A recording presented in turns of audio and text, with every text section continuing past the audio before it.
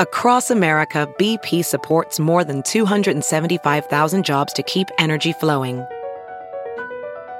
Jobs like updating turbines at one of our Indiana wind farms and producing more oil and gas with fewer operational emissions in the Gulf of Mexico. It's and, not or. See what doing both means for energy nationwide at bp.com/investing in America. Hey, friends, thanks so much for listening to the podcast. And we want to make sure that you know about all the other exciting ways to get more exclusive content from The Bill Press Show. We're on Patreon. Did you know that? On Patreon. So to go to Patreon, patreon.com/BP Show to get videos that nobody else gets.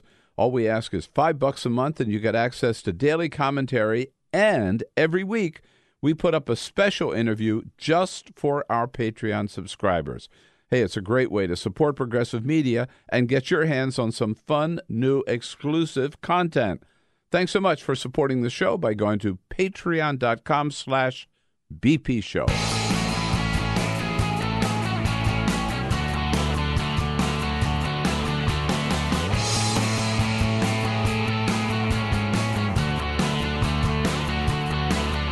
Giving you everything you need to fight the Trump administration. This is The Bill Press Show, live at youtube.com/The Bill Press Show. Hi, everybody. My name is Peter Ogburn, sitting in for Bill Press today. Happy Wednesday, May the 8th. May the 8th. It's my mom's birthday. I just realized that. Happy birthday, Mom. I know she's not watching. She doesn't agree with the politics of this program. But anyway, happy birthday. I got to call her afterwards. I just remembered when I saw the date there. May the 8th, 2019, all day long. My name is Peter Ogburn. I am sitting in for Bill Press today. Remember, please follow us on Twitter at BP Show. We're also streaming live video. YouTube.com/The Bill Press Show. Also on Free Speech TV, and shout out to our friends in Chicago, WCPT.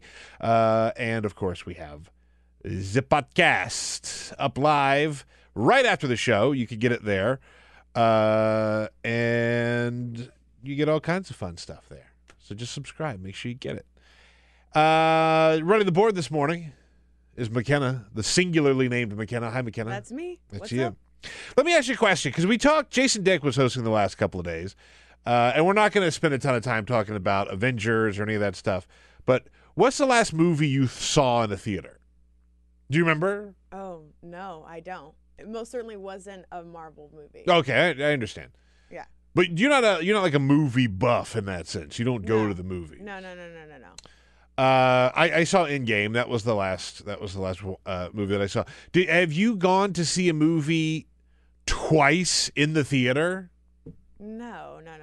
That's kind of crazy behavior, right? I've done it a couple of times. I did it last year with Infinity War, the Avengers movie. Oh, okay. Thank you. I'll probably go see Endgame in the theater again, just because. But because they clearly need more money. Clearly. Yeah. Clearly. But in Philadelphia, there was a guy. He saw more movies in the theater than anyone else in the nation. Do you know how many movies he saw on the calendar year last year? How many movies he saw? How many? No, I'm going to let you guess. I mean, 365? You were really close, actually.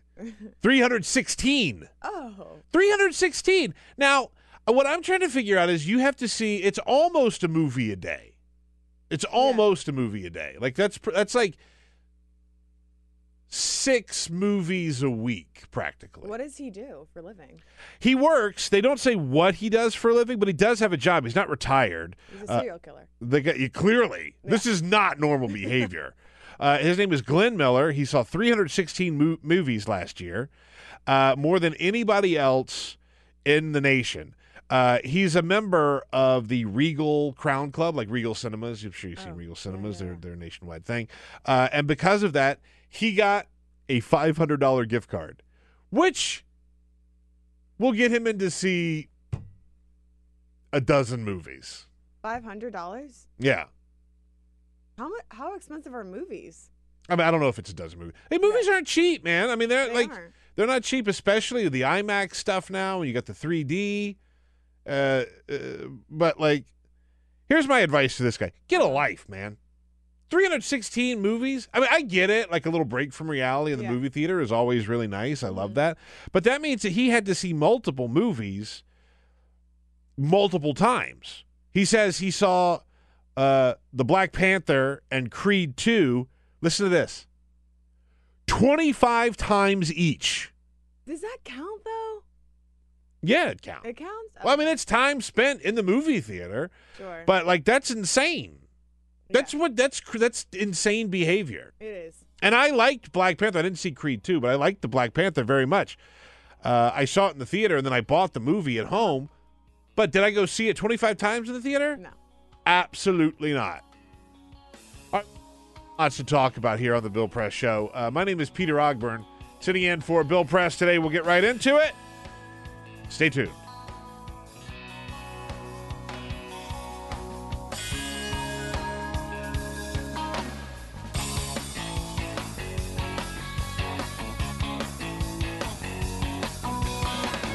This is the Bill Press Show. Hello, everybody. My name is Peter Ogburn, sitting in for Bill Press today on a Wednesday, May the 8th. And boy, oh boy, do we have stuff to talk about today. A lot of breaking news on Donald Trump and his taxes. The New York Times getting their hands on just how bad in business Donald Trump has been over the course of his career. We will talk about some of that. Also, we got ourselves a showdown in the House with Jerry Nadler and the Department of Justice.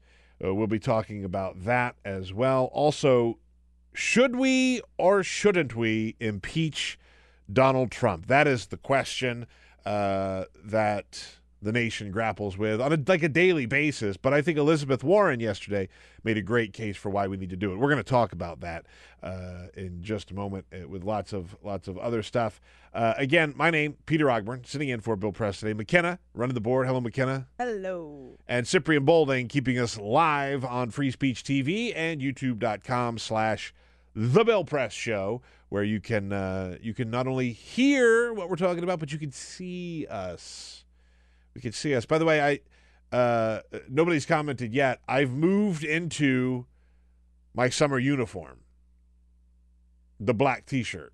Everybody used to make fun of me because I have a drawer filled with black T-shirts, and now that the weather is nice, it's black T-shirt weather. I thought you're not supposed to wear black in the summer. No, it's just a black T-shirt. But it's a T-shirt. It's a short sleeve thing. Okay. You're right. I mean, I understand, but I almost always wear dark colors because they look better on me. But it's black T-shirt weather. It was warm out yesterday. It was beautiful out. It was gorgeous. Don't get me wrong, but it was like I walked outside. I felt that sun shining on my face. It felt so nice. On your face. I sat outside on the porch last night drinking an Arnie Palmy. It was so nice. Wow. Have you switched to serum instead of moisturizer? The answer is yes. It's official. It's official. Summer, I don't want to say summer is here, but nice weather is here. Because once it stops being cold, you stop putting moisturizer on your face and you use serum. Okay? That's a little skincare tip from me to you.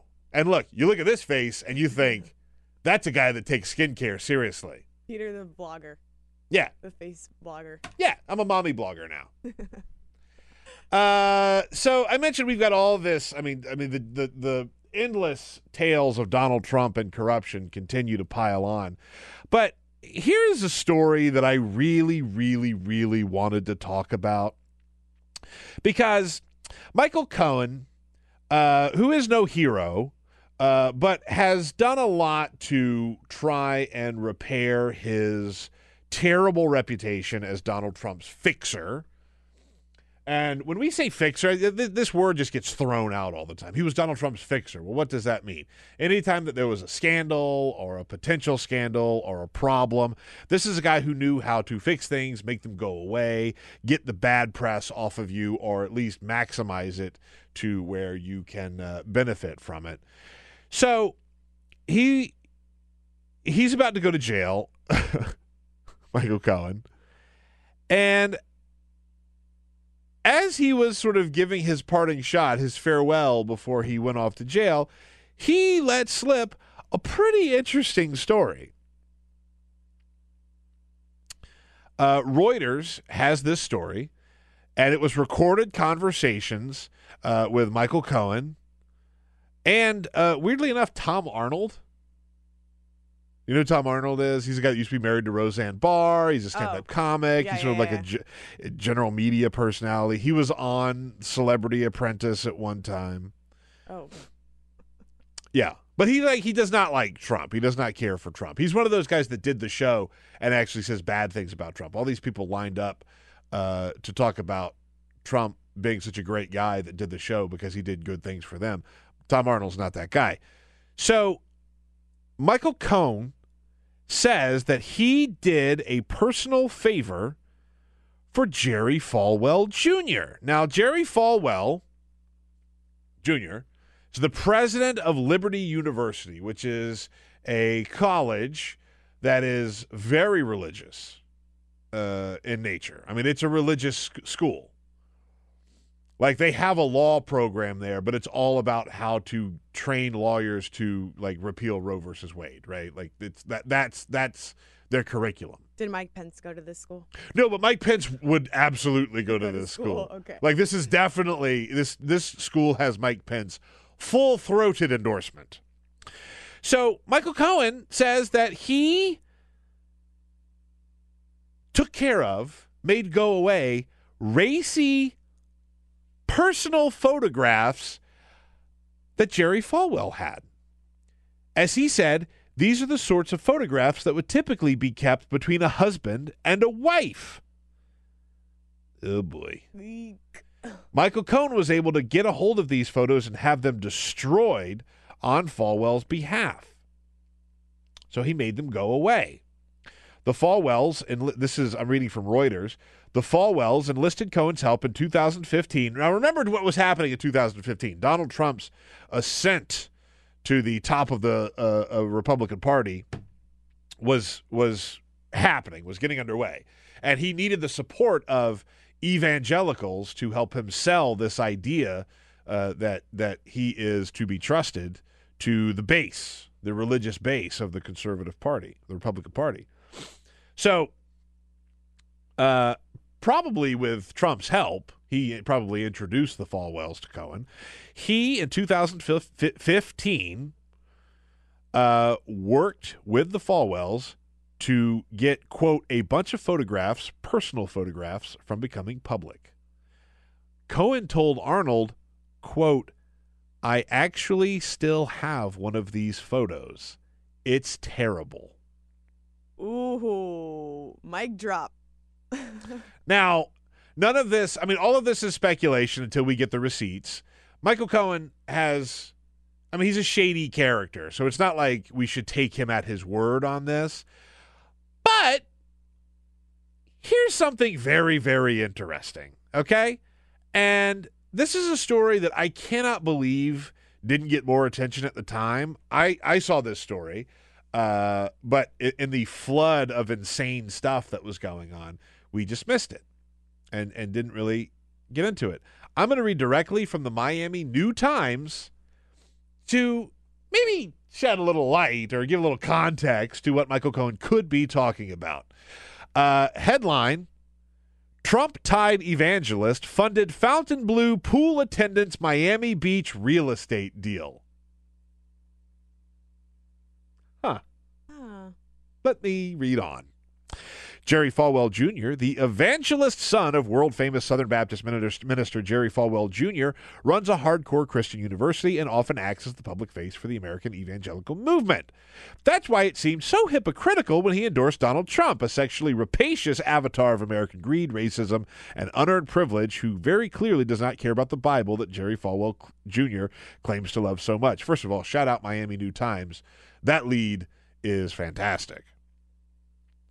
It goes on. But it's also pretty darn curious that Falwell Jr. recently admitted in court that he paid $1.8 million to a pool attendant at Miami Beach's Fontainebleau Resort who had befriended the Falwell family. Now, $1.8 million? It was part of an exceedingly odd, I'm reading again from the the Miami New Times. It was part of an exceedingly odd business deal in which the group tried to buy the Miami Hostel in South Beach. The building is attached to a popular Italian restaurant and also houses a 120-bed hostel where beds just cost $20 a night. The case raises more questions than answers. Fallwell Jr. and his wife appear to have simply befriended a then 21-year-old pool boy while the husband and wife were staying at the ritzy resort. They then welcomed the pool attendant into their lives. They began flying him around on a private jet and even put up millions of dollars to help his business ventures. Falwell and his wife have appeared in Facebook photos eating at the restaurant with the pool boy, who is a Florida International University graduate, named Giancarlo Granda. Ooh. He now lives in Washington, D.C. and attends Georgetown University. Hello, Giancarlo. The real estate transaction, which, again, think about this. Jerry Fallwell Jr., the face of the evangelical community in America, put up almost $2 million to a 21-year-old pool boy. Now, the jokes kind of write themselves. BuzzFeed News, I'm reading again from the Miami New Times. BuzzFeed News has previously reported that the real estate transactions also had some odd potential ties to Michael Cohen, Trump's former fixer. So he was involved in this. According to public court filings, Fallwell Jr. said this past December, this was written in 2018, so this must have been in 2017. He made 2 loans to a shell company called Alton Hostel, which was controlled by Falwell's wife and son, plus Giancarlo Granda. Of course. My wife and I provided a loan of $1 million for the purchase of the hostel, Jerry Fallwell wrote in court. Later, my wife and I provided additional funds of approximately $800,000 for renovations, which are being treated as an additional loan. Now,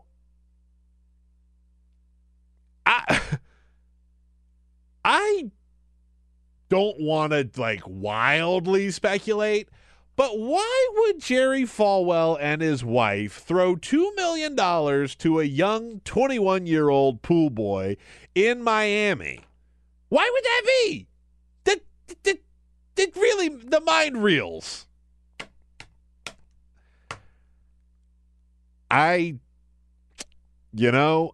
Someone's got to look more into this story and figure out exactly what was going on there. By the way, in 2017, a reporter from Politico spent a weekend at this hostel. They label it a flop house. It encourages drinking, premarital sex, smoking, co-ed sleeping. All of these things, by the way, would get you expelled from Liberty University, where Jerry Fallwell serves as the president. So what do you think would happen? What do I think happened? I want to hear it. I'm not saying that Jerry Fallwell is a cuck. I'm just saying. You're just saying. That's all I'm going to say. And by the way, I'm not kink-shaming Jerry Fallwell, if in fact this is what's happening. But this is the guy. This is the moral authority in America, right? This is a guy that has made life a living hell for gay people. So I report, you decide. Okay, I'll just take that from Fox News. So when Michael Cohen says that he has racy photos of Jerry Fallwell and his wife, he did not say that there was a third person in these pictures. But just be curious to know if maybe that was a thing, because it sounds like it could be a thing. I hate Jerry Fallwell Jr., by the way. I just want to put my bias out there, right? I hope this is true. I hope this hypocritical SOB gets exposed very publicly and embarrassed very publicly. Nothing would make me happier. So, Michael Cohen, if you have that photo, find us on Twitter at BP Show. Just hit us up. We'll help you signal boost that thing. I haven't been able to stop thinking about this story because it all makes so much sense.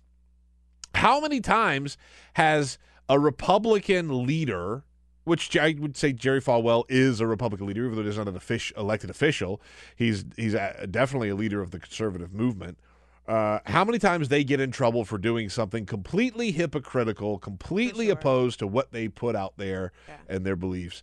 It happens all the time. So would I be shocked if this is the case with Jerry Fallwell Jr.? Absolutely not. But it does put a smile on my face. Yeah, it's a good taste of their own medicine. I would love it. Yeah. I would love it. My man Romaine already chiming in on Romaine in Chicago is honestly one of my favorite tweeters. He just says, "I am so done. A cuck? Lord, bring me my smelling salts." Oh, I'm just saying, if it looks like a cuck and walks like a cuck, it might be a cuck. If there's a picture of a cuck, then it's cuck. You know what I mean? I'm just saying. And my buddy Phil on Twitter says, like him or not, Michael Cohen has been right about a lot of stuff lately. Not everything, but a hell of a lot. That's true. That's true. He has been right about a whole lot of stuff. And I think that Michael Cohen spent a large chunk of his adult life working for the devil and is like, hey, maybe I shouldn't work for the devil anymore. Maybe I could find some redemption later on in life. I get that. I get it. And there's some honor in that.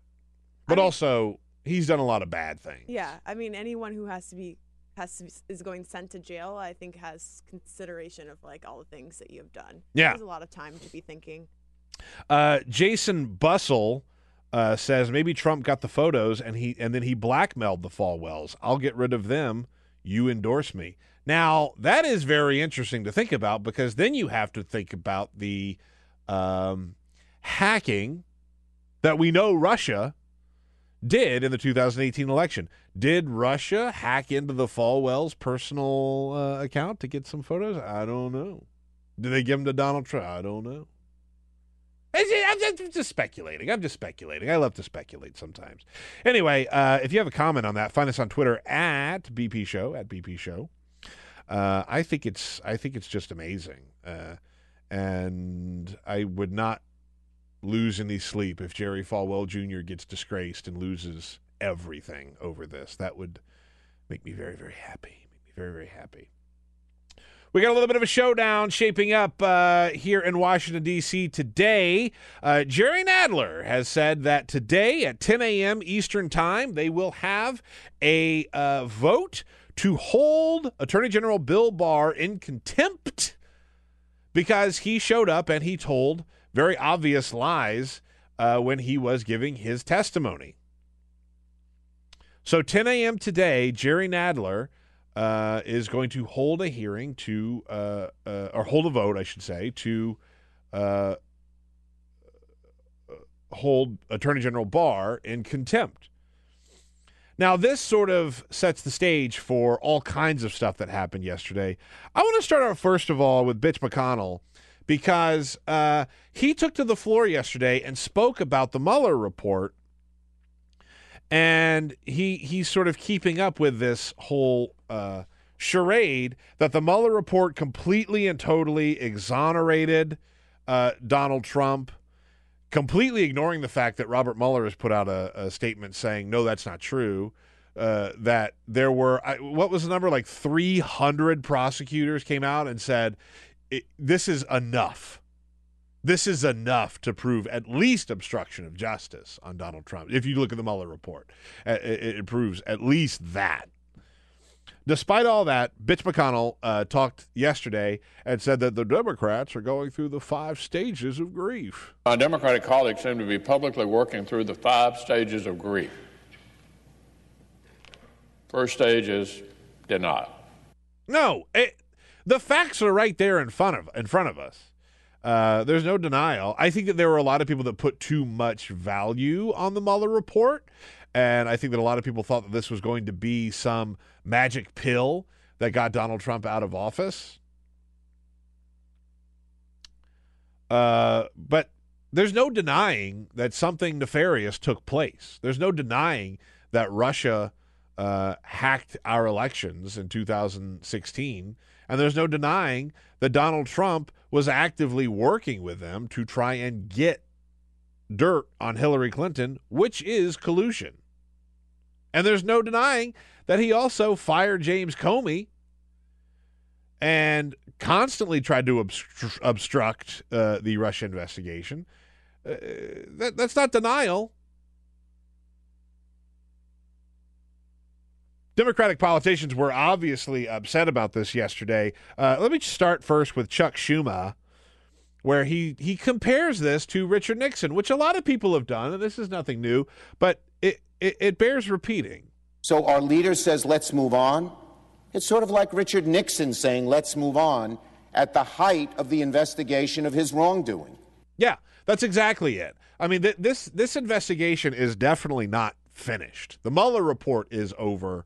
He's submitted it. It's finished. But there's still a lot of questions that need to be answered. And Jerry Nadler is going to continue to try and get those answers. Chuck Schumer also talking about how the lengths that the Republican Party is going to protect Donald Trump. They will stop at nothing. What we have here is a concerted effort to circle the wagons, to protect the president from accountability, to whitewash his reprehensible conduct by simply declaring it irrelevant. And then I want to play this clip of Nancy Pelosi because she notoriously, famously, took impeachment off of the table for Donald Trump, which I'm very, very conflicted about. I think that if you look at the Mueller report, there's absolutely room in there to impeach the president. But at the same time, you know what you're up against. You know that you have this body that exists purely to protect Donald Trump. But Nancy Pelosi says Donald Trump is just daring us, just goading us to impeach him. Trump is goading us to impeach him. That's what he's doing. Every single day, he's just like taunting. In my eyes, if that's what's happening, maybe you should just impeach him. I know, maybe we shouldn't give him what he wants, but I'd be way more comfortable with just like winning the election in 2020 and getting him out. But like, look, there's plenty of reason there to impeach Donald Trump. Nobody spoke about this better than E-Dubs. You know what I'm talking about. Now I do. Elizabeth Warren. Who I have to say, y'all, I know that she had a rocky rollout. She's having some trouble raising money. She's not been as effective as other people. And there is, of course, the whole flap over her heritage, which I mean, I think we could say all that we can say about it. But she teed off on this yesterday and really went after Trump. We are a government that works by separation of powers. We are not a government that circles the wagon around a leader and says everything else falls away. Instead, we say there are powers that are given to the president and powers that are given to Congress, and each operates as a check on the other.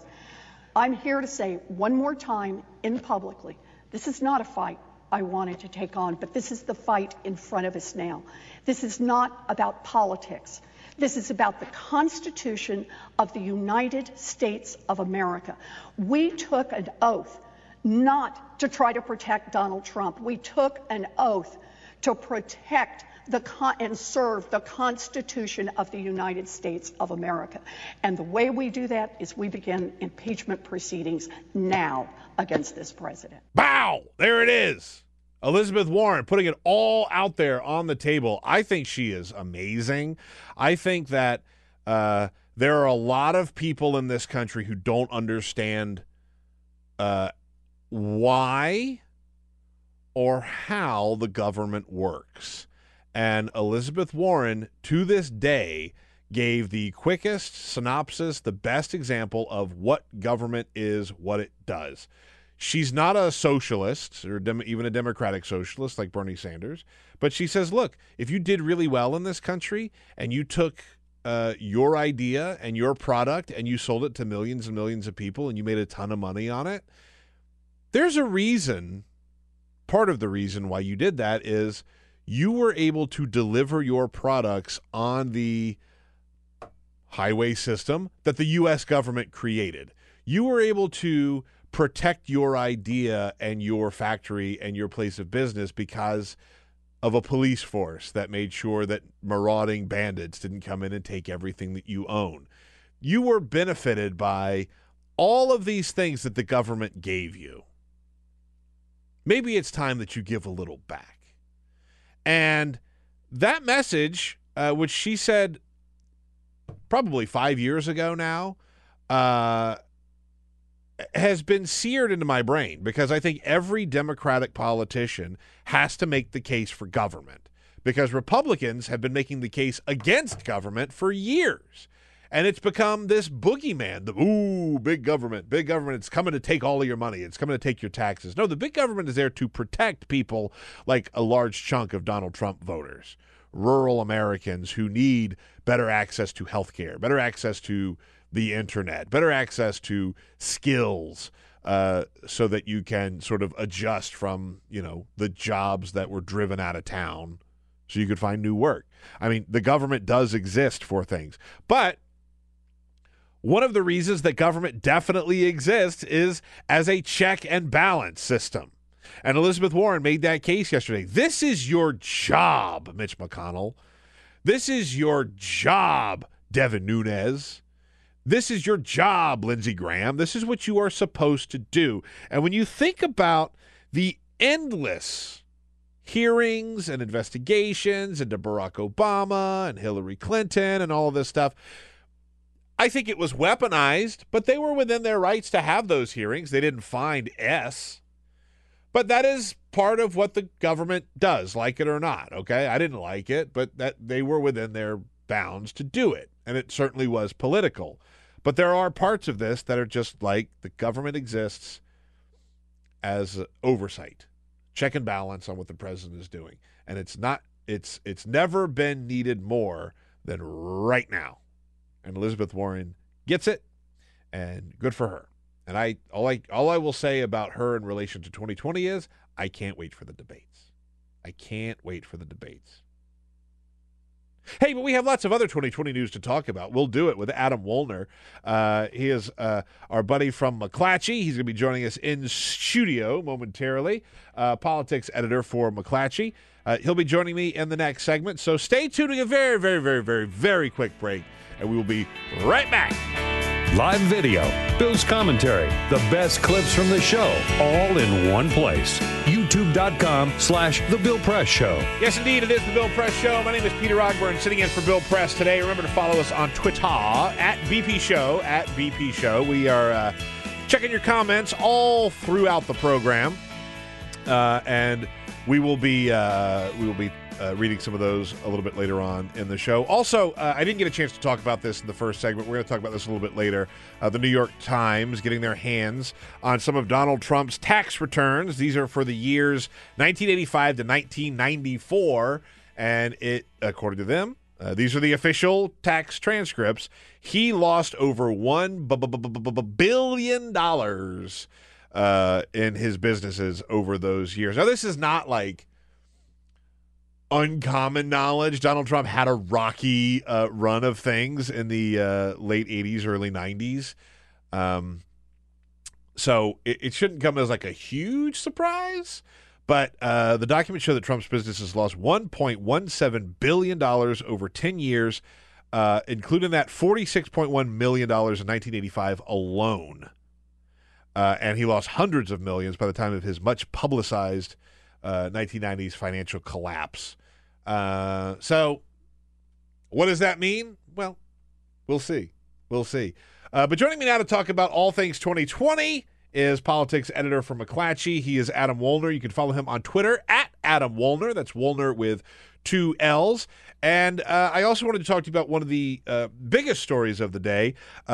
Will the Milwaukee Bucks win against the Celtics tonight and move on to the Eastern Conference Finals? The answer is yes. I feel pretty confident about it after watching them handle them pretty easily in Game 4 in Boston. It was brutal.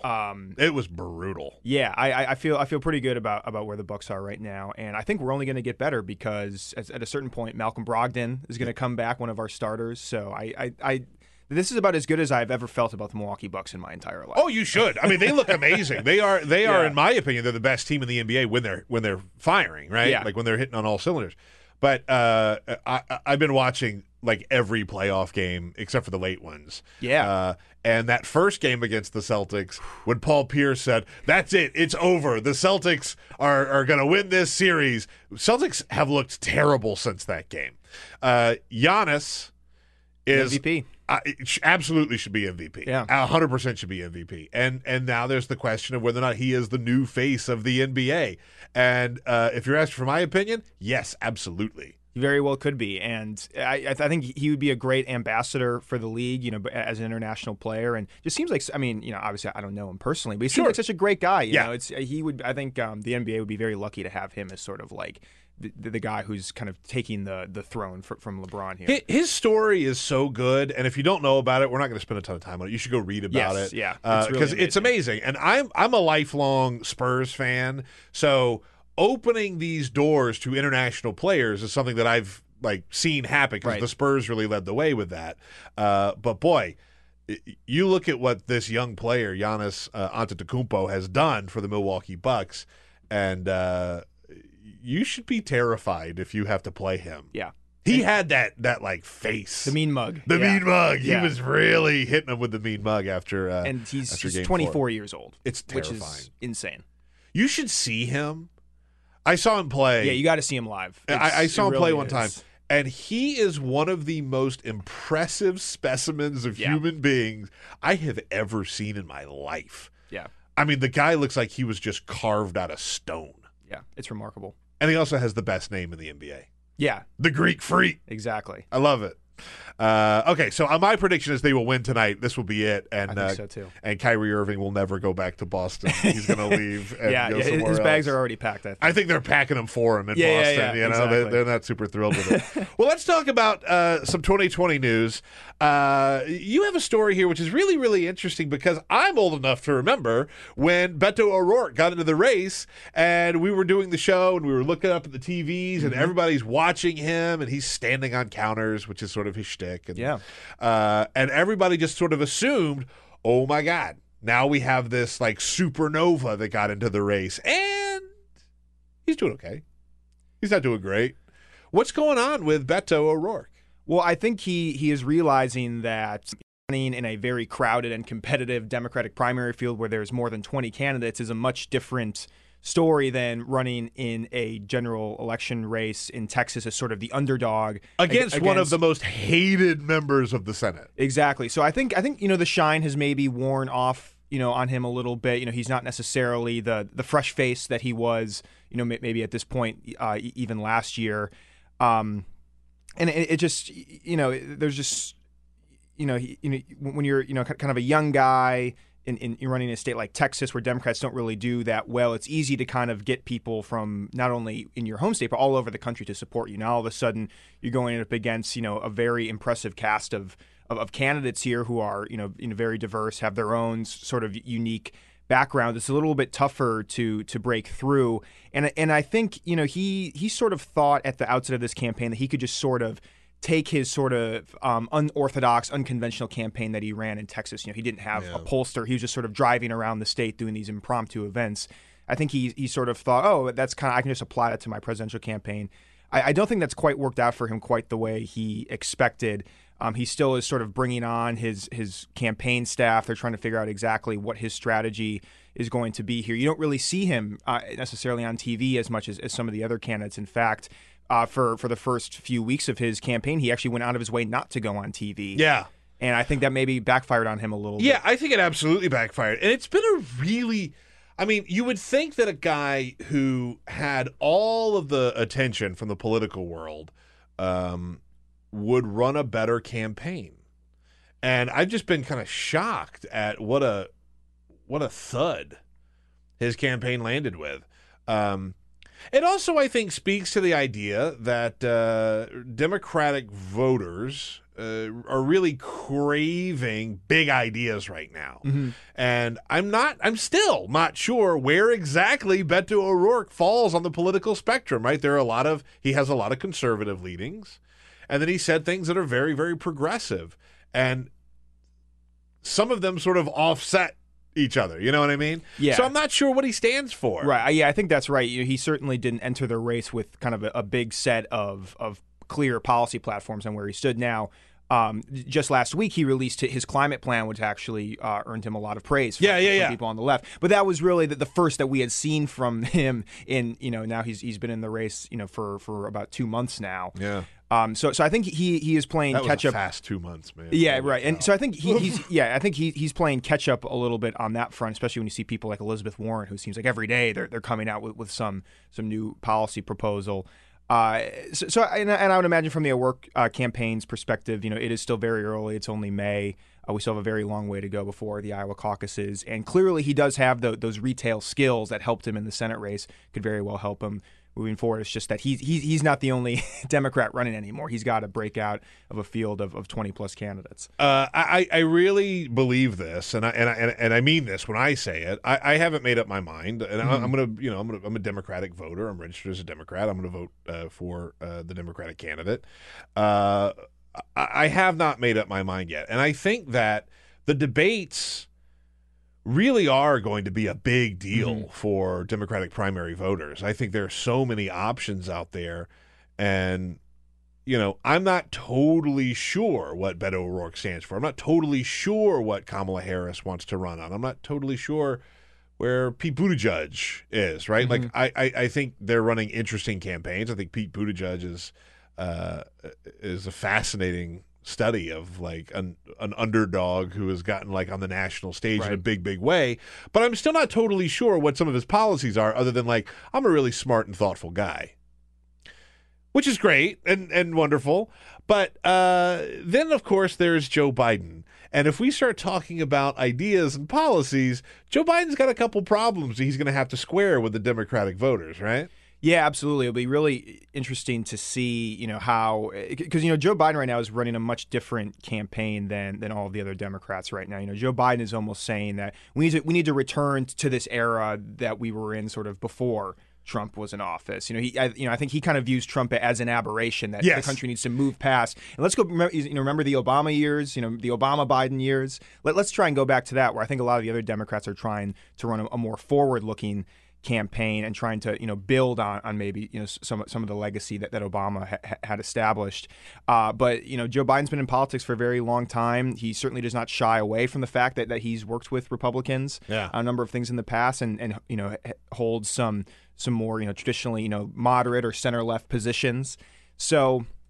And it's been, and so far it hasn't hurt him too much. Obviously, as his lead has only grown in the polls since he got into the race, and he's raising more money than anybody. But as you said, I think once we get on that debate stage, that's really when we're going to start to see the candidates start to contrast themselves. Because right now, the candidates are still more or less playing nice with one another, and I think that makes a lot of sense. That's usually what you see in these early stages of a crowded primary like this. People need to sort of introduce themselves to voters, establish themselves as this is what I'm running on, here's what I stand for. But there's going to come a point here where you're going to need to start drawing contrasts, and the debate stage is going to be one of the first major places that they're able to do that. So in the last week with Joe Biden, here's just a sampling of things that he has said, because he is a goof monster. He is a total and I know that we're not running campaigns anymore where gaffes matter, right? But he is notorious for putting his foot in his mouth. In the last week, he talked about younger people and voters, told them basically to suck it up. He says, "I have no empathy." Quote, "I have no empathy for it. Give me a break." When he's talking about younger generations, talking about how tough things are right now. He praised Dick Cheney as like a good guy. Dick Cheney, for Democrats, who is like Satan. He talked about what a good guy he is. He also said he was too busy to release his health care plan. Again, I get that it's early, so I'll give him a little bit of a break on that, but also not a great look. He is still out there talking about his handling of the Anita Hill thing. He basically said, "I apologize, let's all move on." Whereas Anita Hill is maybe not quite ready to move on. So is Joe Biden the goof machine, the gaffe machine, the constantly sort of stepping on his own success?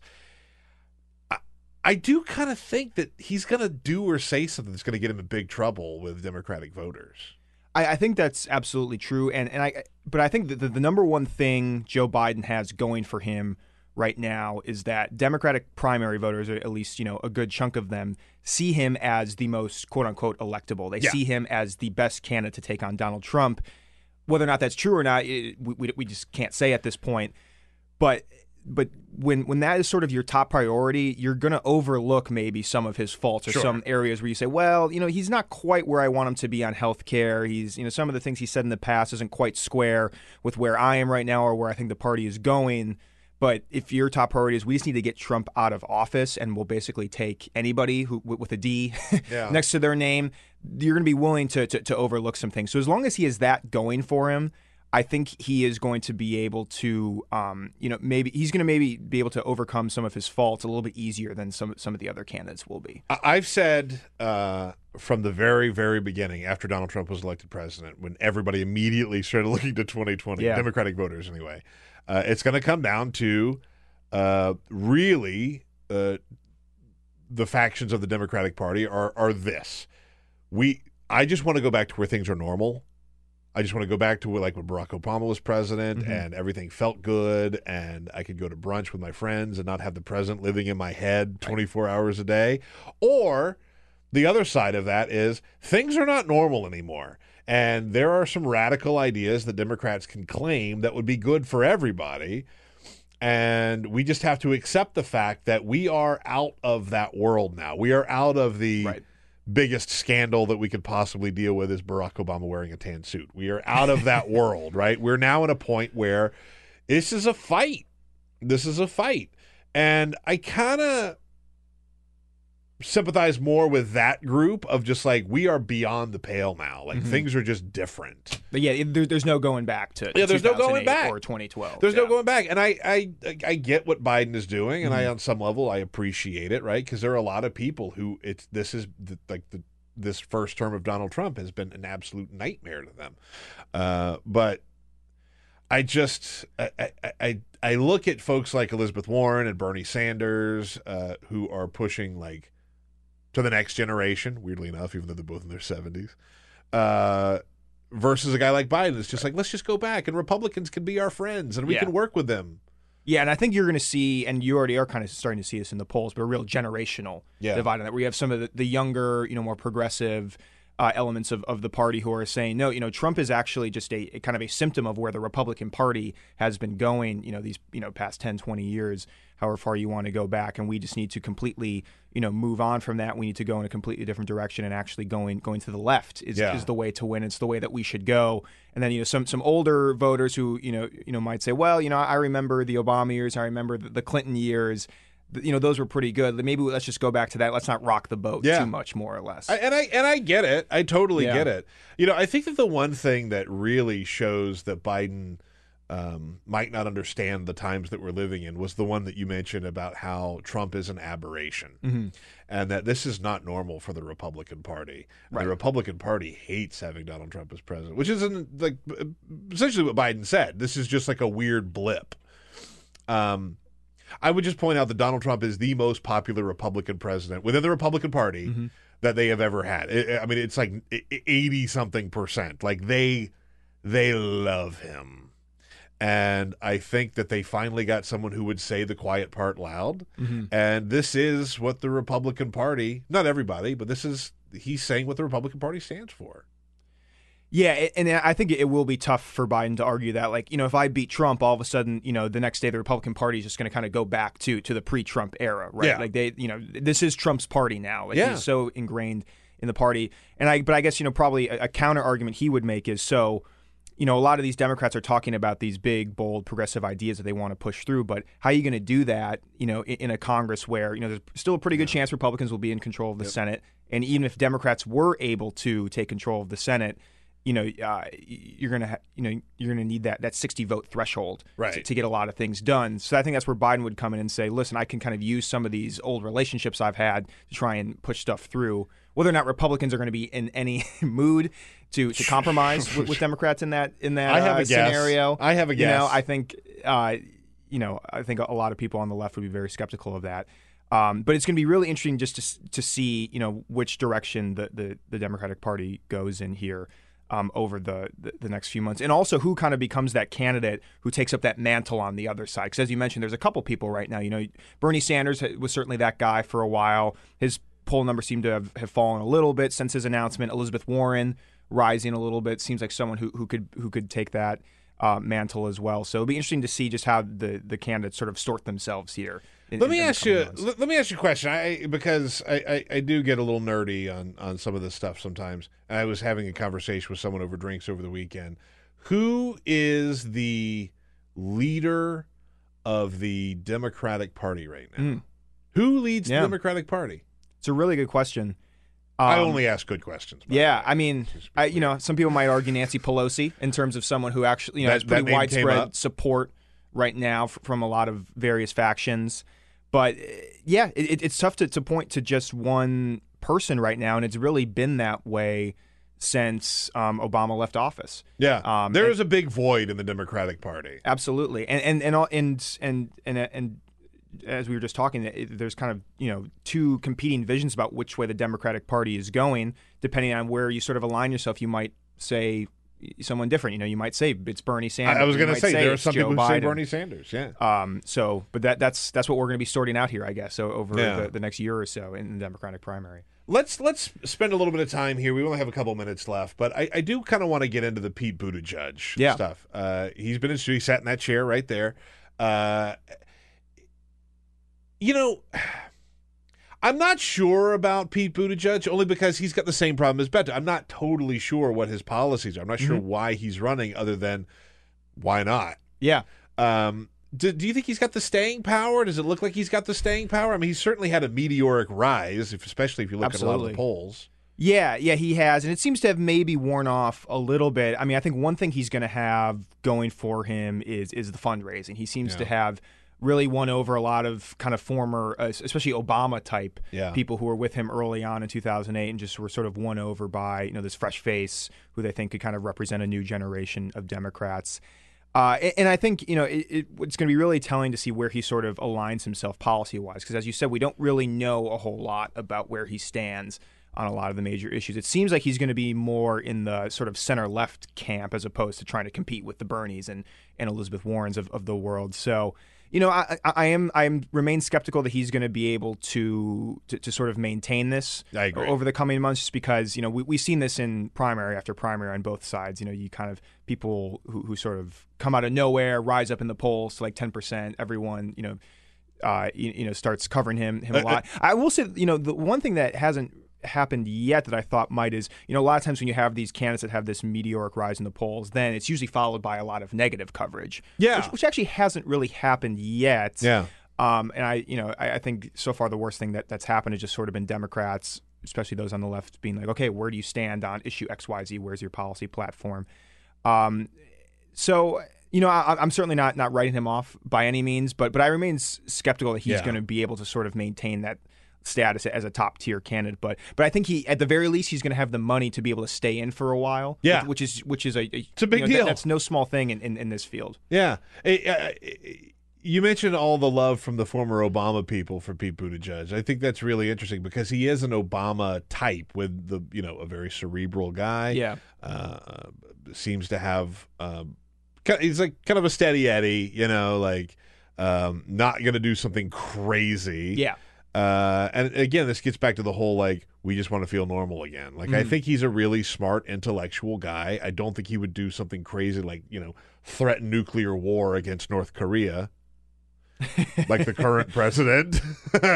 But, does he have the staying power? I tend to say probably not. And maybe he could thread that needle of, on the one side, it just seems like a really smart, intelligent guy who's, not gonna go off the deep end. But then on the other side, still very inspirational as, an openly gay candidate running for president and being a very young guy. So maybe he can kind of, be able to appeal to people who are looking for someone who could both kind of be a return to normalcy, so to speak, but also, an inspirational figure that could lead the Democratic Party into a new era.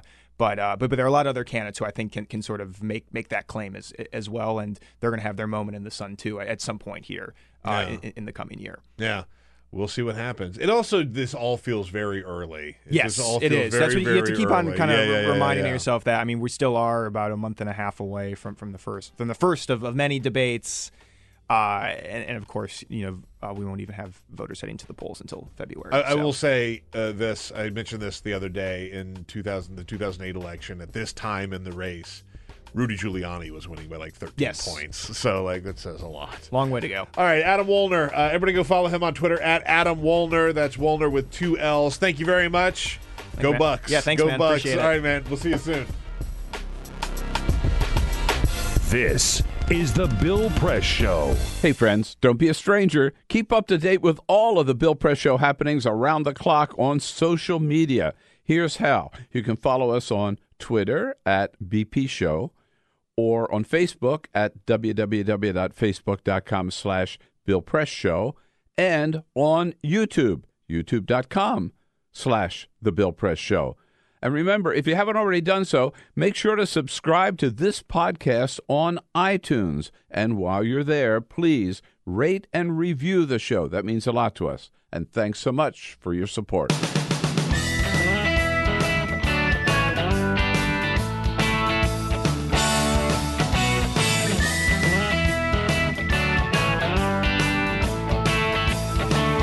Member of the Young Turks Network, live at youtube.com/The Bill Press Show.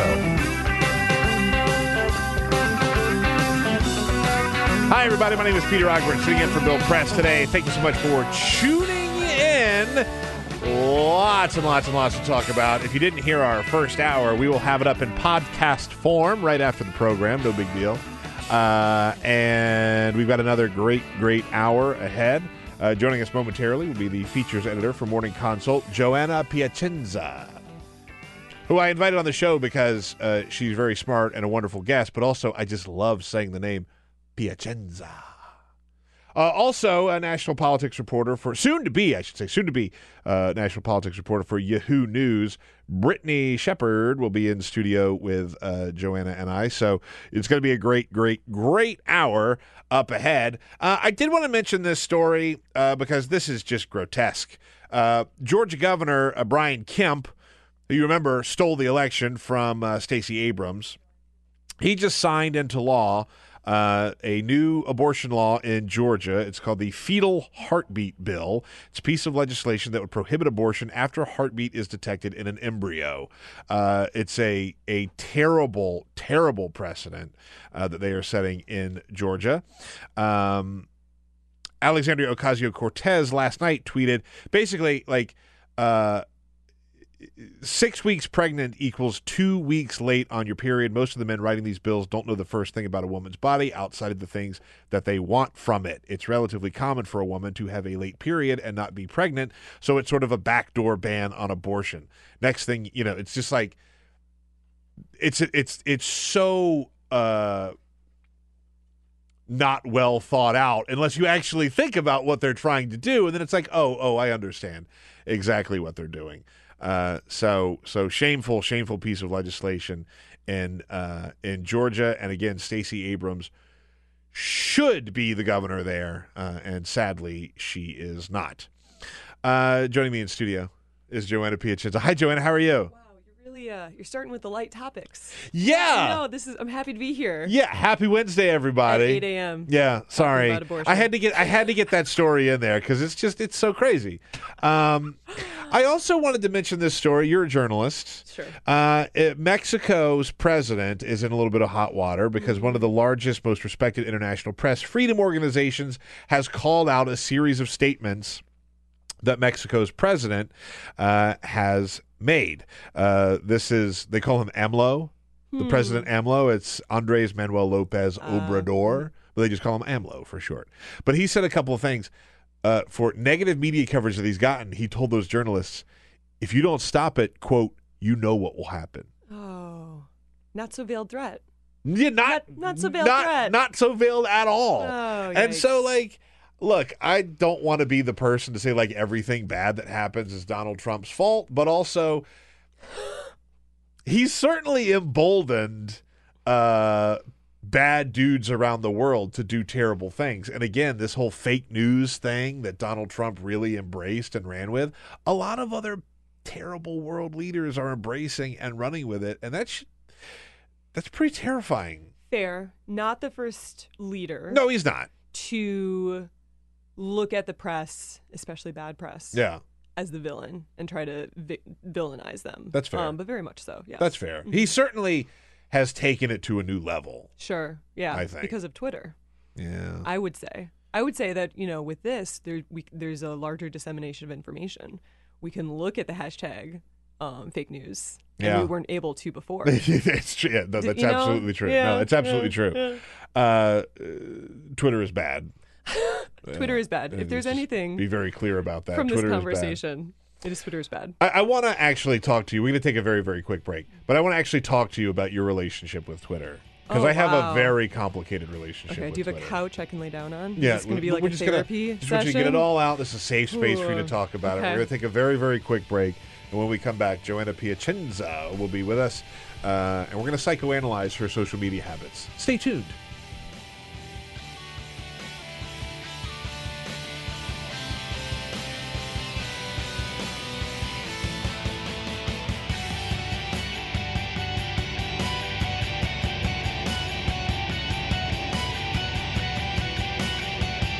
This is the Bill Press Show. Yes, indeed. It is the Bill Press Show. Thank you for tuning in. My name is Peter Ogburn, sitting in for Bill Press today. My guest for the hour. The whole hour you're going to be in here. I can't wait for you to get sick of me. It's going to be so much fun. That couldn't possibly happen. Joanna Piacenza, she's the features editor for Morning Consult. You can check out their good work at morningconsult.com. And we'll be joined by Brittany Shepard, who is soon to be joining Yahoo News. She'll be with us in about 30 minutes. Before we took a break, and this is a good moment to plug that we not all of the show goes live if you're listening in Chicago on WCPT. You can get in the podcast. The first couple minutes of the show are in the podcast, which you can get if you just look for the Bill Press Show in iTunes or Apple Podcasts or wherever you get your podcasts. But we were talking about our relationship with Twitter. Twitter.com. Right? Wow, that wasn't even planned. No, it wasn't. That was purely organic. Yeah. I have a very complicated relationship with Twitter. Okay, do you want to go first? Do you want to talk about it? I will go first. Okay, you will go first. I will go first. Let's hash it I'll out. put it all out there. Yep. I got off of Twitter. Really? I'm on it now. Wait a second. I'm back on it. I got off of Twitter in about 2017, and I was off of it for several months because it's bad. It's really bad. And also, Bill is one of those people who has notifications set up anytime that Donald Trump tweets. Oh, interesting move. Interesting decision. Bold move. You're staying informed by, what our president is saying. But informed? Interesting. Are you? Yeah. You're by what he's saying. Yeah, by what he's saying. Thank you. But, interesting move there. Yeah, I don't care for it. I don't like it. Yeah. And I used to have the show account on my phone, and I had to tell Bill, I'm taking it off. I can't have that. I can't have it. I really can't. And so I got off of it, but then I had to get back on it for purposes of the show. We used to have somebody else who was like dealing with the Twitter stuff, and they left, so then I had to kind of take it over. And so I still am on it sometimes, but I'm not on it nearly as much as I used to be. And I definitely don't tweet that much. Okay, so what are your what are your qualms? What are your issues with it? Why don't you like it? Why do you say it's awful? Because I feel like it's very common, especially within our industry, to be like, oh, Twitter, the necessary evil. Well, so I think there are a lot of bad takes that make me mad. Oh, on Twitter. So you read the different takes. So I read different takes. Okay. I'm like, oh, I get mad at that, right? Yeah. And it's just like, I understand that it sort of like equalizes people's voices a little bit, but also we don't have to have that all the time. Not everybody should be saying something all the time. Not everyone should be on the same level. That's fair. Yeah. You know what I mean? Yeah. You know what I mean? Like, I like the equalizing to a degree and the democratization of it. But at the same time, like, yeah, you got a bad take there. So my issue is not necessarily I read something, think it's a bad take, and immediately get upset. Because I feel like if I read something that's awful, I kind of tilt my head and I'm like, huh.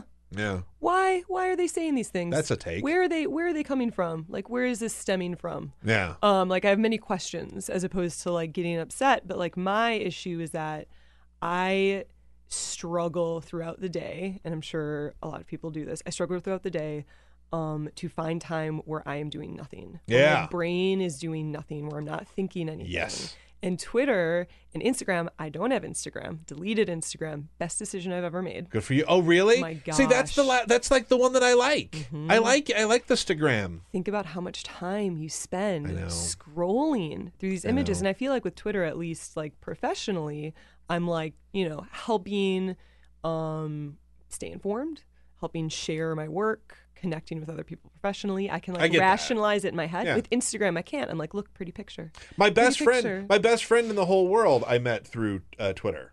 Yeah. And romantic relationships. I met it happens. It happens.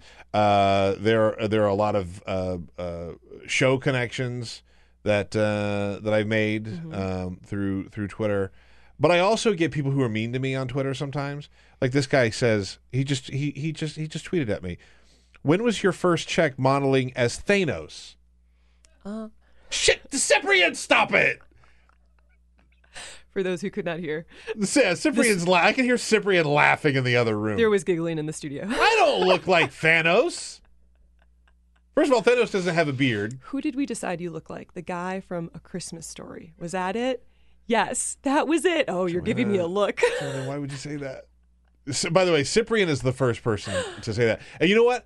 I used to not have the beard. When I didn't have the beard, somebody told me, and this is, I think, the most accurate one. Someone told me that I look like the dad from Family Circus.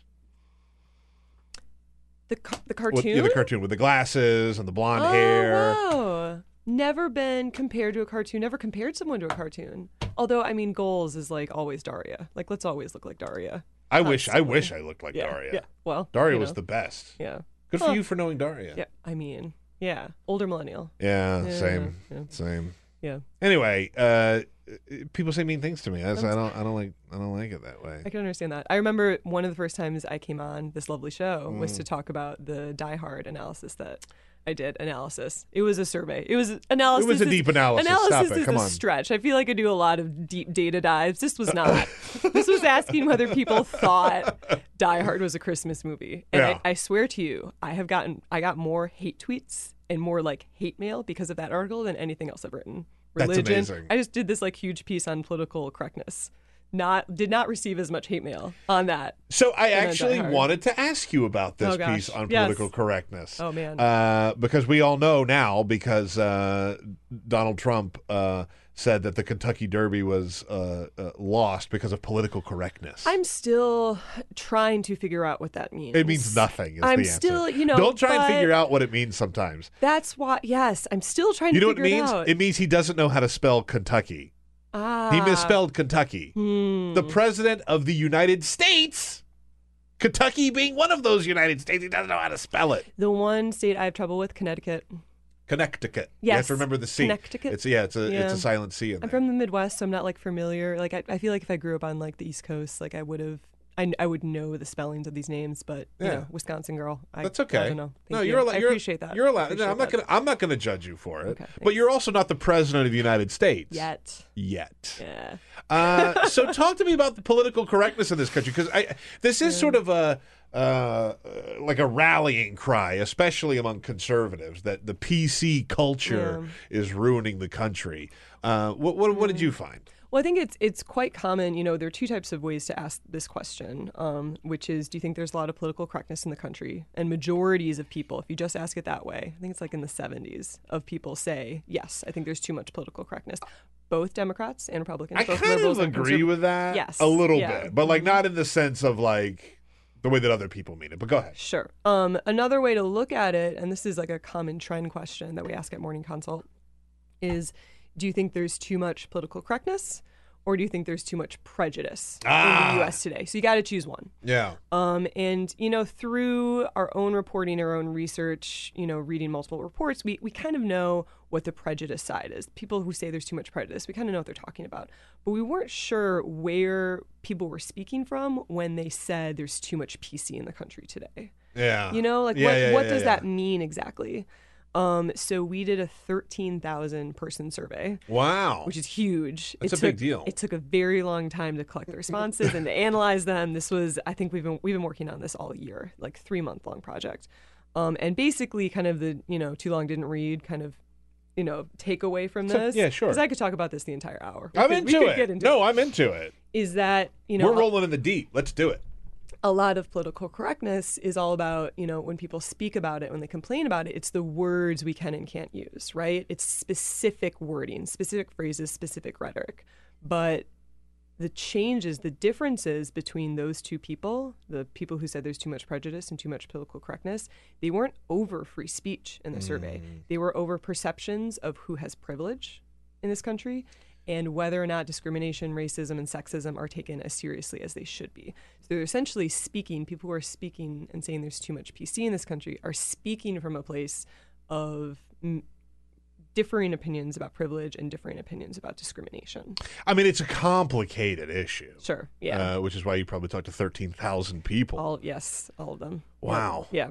I mean, here's one of my more problematic takes, and I have a couple, is you see... You should tweet them. Probably not. Okay, Probably not. Okay. I don't think I could take it. I'm too fragile. Yeah.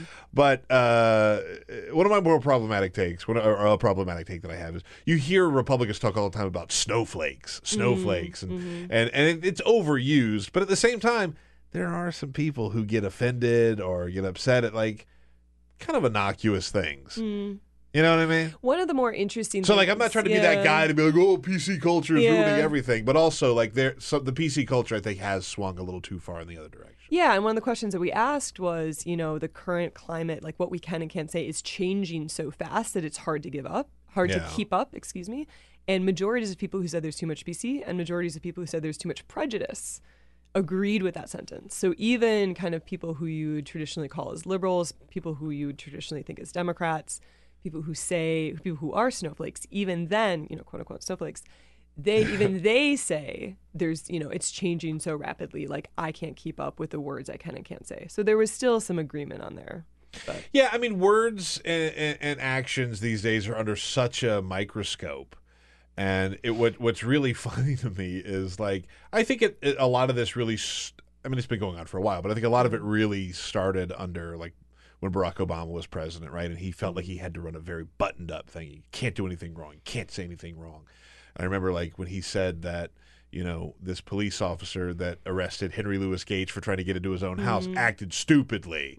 And people were just like, oh, this is horrible, blah, blah, blah. But now we've come to this era where Donald Trump is president, and, like, nothing he says is PC. Nothing he says is, like, thoughtful.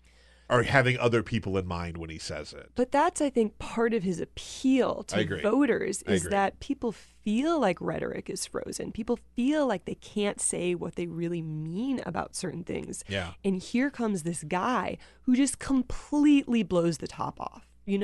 they like him for that. If people feel as though they can't say certain things, then they see a guy saying things they wish they could. Oh man, yeah. Let's get him in charge. I've said this for a long time, and people get mad at me. I 100% get the appeal of Donald Trump. I 100%. In fact, when he got into the race, I said like the day after, I said he's going to be the Republican nominee. Yeah. I knew it was going to happen. One more thing from this survey, because there's like 30 things we could talk about, but I think you would find this particularly interesting. We did this interesting priming experiment, and priming is within surveys when you essentially tell a respondent something to either influence intentionally or unintentionally their answer. Yeah. So one of the things within PC culture is in-group versus out-group. If I see you as part of my in-group because you're white and we are both white, I have more compassion for you. But if I see you as part of my out-group, you are male and I'm female, I have less compassion for you. So depending on how you frame it, you could either be part of my in-group or part of my out-group. Oh, okay. So that's interesting. Yeah. So I would have more compassion for you if I essentially view you as similar to me. Yeah, We're very narcissistic individuals, all of us. Fair. No, that's fair. That's the big takeaway. So we asked half the respondents this question: do you believe politicians should be able to say the values of Islam go against those of the U.S.? Agree, disagree. Then we primed the other half of the survey with the sentence, many Muslims are U.S. veterans. Oh, interesting. So essentially taking Muslims, which are traditionally an out-group for Republicans, sure, yes, and making them part of their in-group. Republicans traditionally have more compassionate views of veterans. Yes. There was a 40-point swing. Whoa! In those two groups, whether a politician should be able to say that. And honestly, we talked to a dozen political scientists for this survey, including people that specialize in polling, and there were like jaws being dropped. So there is this ray of hope within political correctness, within PC culture, which is that if you start to see a group as part of your in-group, suddenly you're okay limiting parts of free speech. That is right? Fascinating. Yeah, and it goes both ways. Fascinating. It's not just Republicans. We asked questions about toxic masculinity to kind of trigger Democrats, and it worked. So you should take a look at the piece because it's very intensive. But there was, I think, 6 different questions that we asked, and the Islam question and the toxic masculinity question were kind of the 2 big questions to trigger party ID. That's just completely blew my mind. You can read this piece at morningconsult.com, or of course you can always follow Joanna on the sewer, that is Twitter. Sewer, that is Twitter. J Piacenza on Twitter. Okay, so the whole triggering thing that you just mentioned, I want to get into that a little bit because that of course is one of these things that like now politics for Republicans seem to exist purely as what can we do to trigger the libs? Like that is kind of how a lot of Republicans govern these days, in my mind. Go on, speak more. So when you talk about triggering, sure, yeah. With relation to this, what exactly are we talking about? In relation to this survey, basically what we're trying to do is, Republicans have more negative views of Muslims. So we would assume that Republicans would agree more that politicians should be able to say that. Yeah. And Republicans are also more likely to agree that there's too much political correctness. Those who said there's too much PC are overwhelmingly white. Yeah. They're overwhelmingly male. They're overwhelmingly conservative. Yeah. And overwhelmingly supportive of Trump. Sure. They're also just overwhelmingly white and male. 47%. Let's be honest. We are nature's cruelest mistake. Nearly half of the people who said there's too much political correctness are white men, compared to like roughly a third of the population overall. I wonder why that would be. I don't know. I'm not sure. I mean, look, I've said this many times. This is a powerful drug. Yes. It's a powerful drug. Being a white man, it's not bad. I gotta be honest. I mean, it's messed up, but like it's not bad. I think there's some really important underlying conversations happening about white men hold the majority of the power in this country. Yeah. And when they see that power being disseminated into spaces that they're not familiar with, into people that don't look exactly like them, there's a culture of fear and anxiety. Yeah. No, I mean, a lot of the decisions that get made in this country is because there are scared white men behind them. Yeah. Absolutely. Absolutely. Oh yeah. Man. That should be somebody's presidential campaign. Make white men scared again. No, yeah. I'd vote for him. Yeah. As a white man. Well. But I live in fear all the time, so. Sure. Anyway, let's switch gears. So we were going to have you on the show a couple weeks ago because I wanted to talk to you about Game of Thrones. You don't want. Oh wait! Before I do that, I want to get into the Game of Thrones stuff. Before I do that, so the royal baby has apparently made an appearance. Did you hear about this? They showed the royal baby this morning, baby Sussex. No, that's what they're calling it, baby Sussex. But you mentioning Game of Thrones and then baby Sussex, yeah, right? I'm just like, wait a second. Yeah. No, seriously. This is how unfamiliar I am, both with British royalty and Game of Thrones. Here's a hot take. This is the only thing you're going to hear me say about the royal baby. I couldn't give a ripe F about what's happening with the royal baby. Fair. McKenna disagrees with me. She's all in. I disagree. You're all in. I'm all in. I'm all in for reasons of what their marriage and their child represents. Absolutely. Here's the thing, though. Yes. The monarchy is completely insane. And they're a bunch of inbred weirdos that we shouldn't be worshiping and following their every move. That's my take. What's your take? I think it's different. I mean, you're like comparing apples to oranges. I mean, them apart from the monarchy is different, and they're part of it. No, they are the monarchy. They are, but I'm saying you're just like umbrellaing it, and it's not. I am. That's fair. It's there you do are that. prominent good people doing good things around the world. Look at This is why it's like I can't talk. I'm sorry. I didn't mean to cut you off. Go ahead. No, it's okay. It's okay. Look, the birth of a child is a big deal, and it should be celebrated. It's not just the birth of a child. That's your mindset is just kind of. What is it? The birth of one of the first, I don't think the first, but one of the first biracial children. Yeah. That's cool. I get that. Congratulations to them. That's cool. But in terms of representation, but what does it mean? In terms of representation, that means a lot. I think to not only Black Americans but Black individuals within the UK. Yeah. Okay. That's fair. That's fair. I'll give you that. But I also think the whole monarchy is. Yeah, I mean the uproar when Kate Middleton gave birth, that Who? was Kate Middleton. She is Who is? I don't know who that is. Come on. Oh no, she's the other son. The other. Okay, no, that's right. I really don't keep up with this. There were people who had like viewing parties at like 3 a.m. when they got married, right? Oh yeah. Remember that? Yeah, I do. I got up early. It's crazy and people. I watched the wedding. I know. Oh my God. Joanna, the look of shock and disappointment. I'm so sorry. You know what? I'm not mad. I'm not mad. I'm disappointed. I'm disappointed. I did. I mean, it was. I mean, the marriage of Harry and Meghan was also very historical. I'm just going to say that, and I'm going to stick to it. Sick people. Did I care about the dress she was wearing? Sick people. Sure. Sick people. Did you hear about the rumors? Is Harry cheating on her? Or William? William, yes. Ooh, let's dive. Of course he is. He's part of the monarchy. Why wouldn't he? This is what they do. They're a bunch of inbred hicks. Supposedly he cheated on her with her best friend. Mm-hmm. Oh, well, that's just insane. Snap. Yes. It's just sloppy. Really. That's sloppy. Yeah. That's just bad form. A little sloppy. Yeah. But also, like, who else would you cheat on her with? Like a random person? Literally anybody else than her best friend. That's fair. I'm not defending it. No, I know.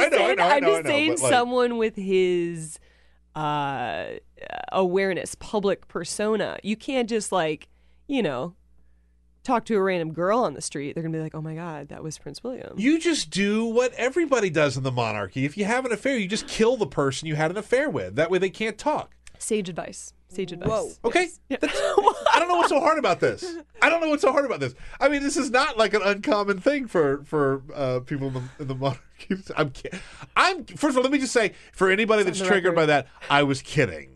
It's on the record now. You can't go back. Yeah, the Twitter trolls are the Twitter trolls. Fine.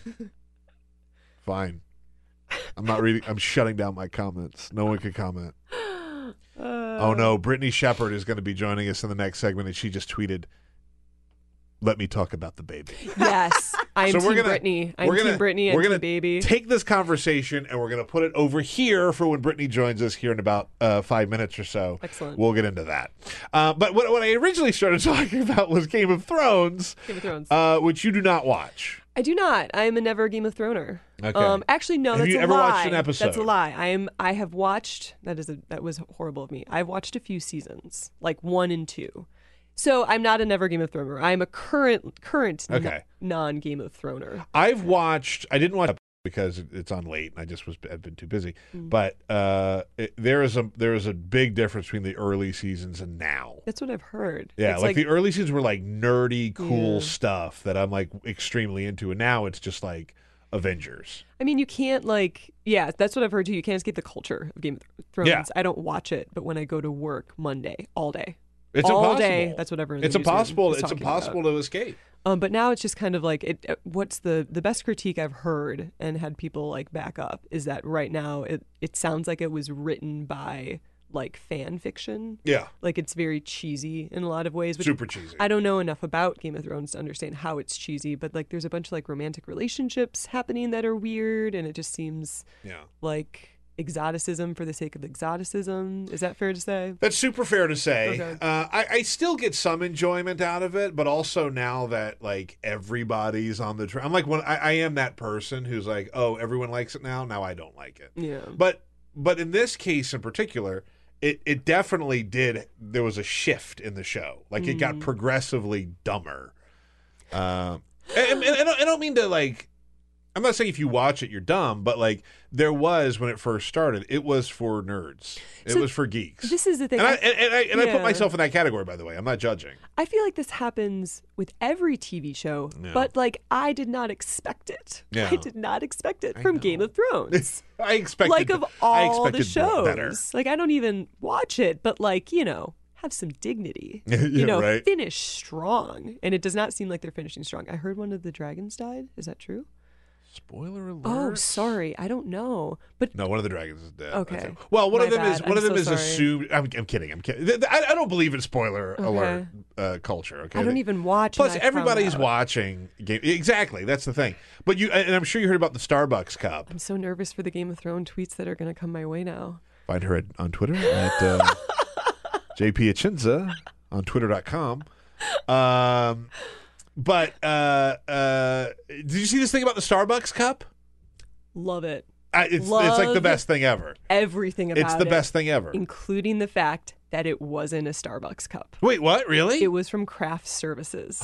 Really? But it looked like a Starbucks cup. Like a coffee cup has become so ubiquitous. They've become like that Starbucks just assumed. Well, it was a white cup with it was a white cup with a brown sleeve on it, which is just like what you would get at Starbucks or any other coffee shop. Though you're right. You're absolutely right. I don't know what I'm talking about. It's estimated that Starbucks got $2.3 billion in free advertising because of this.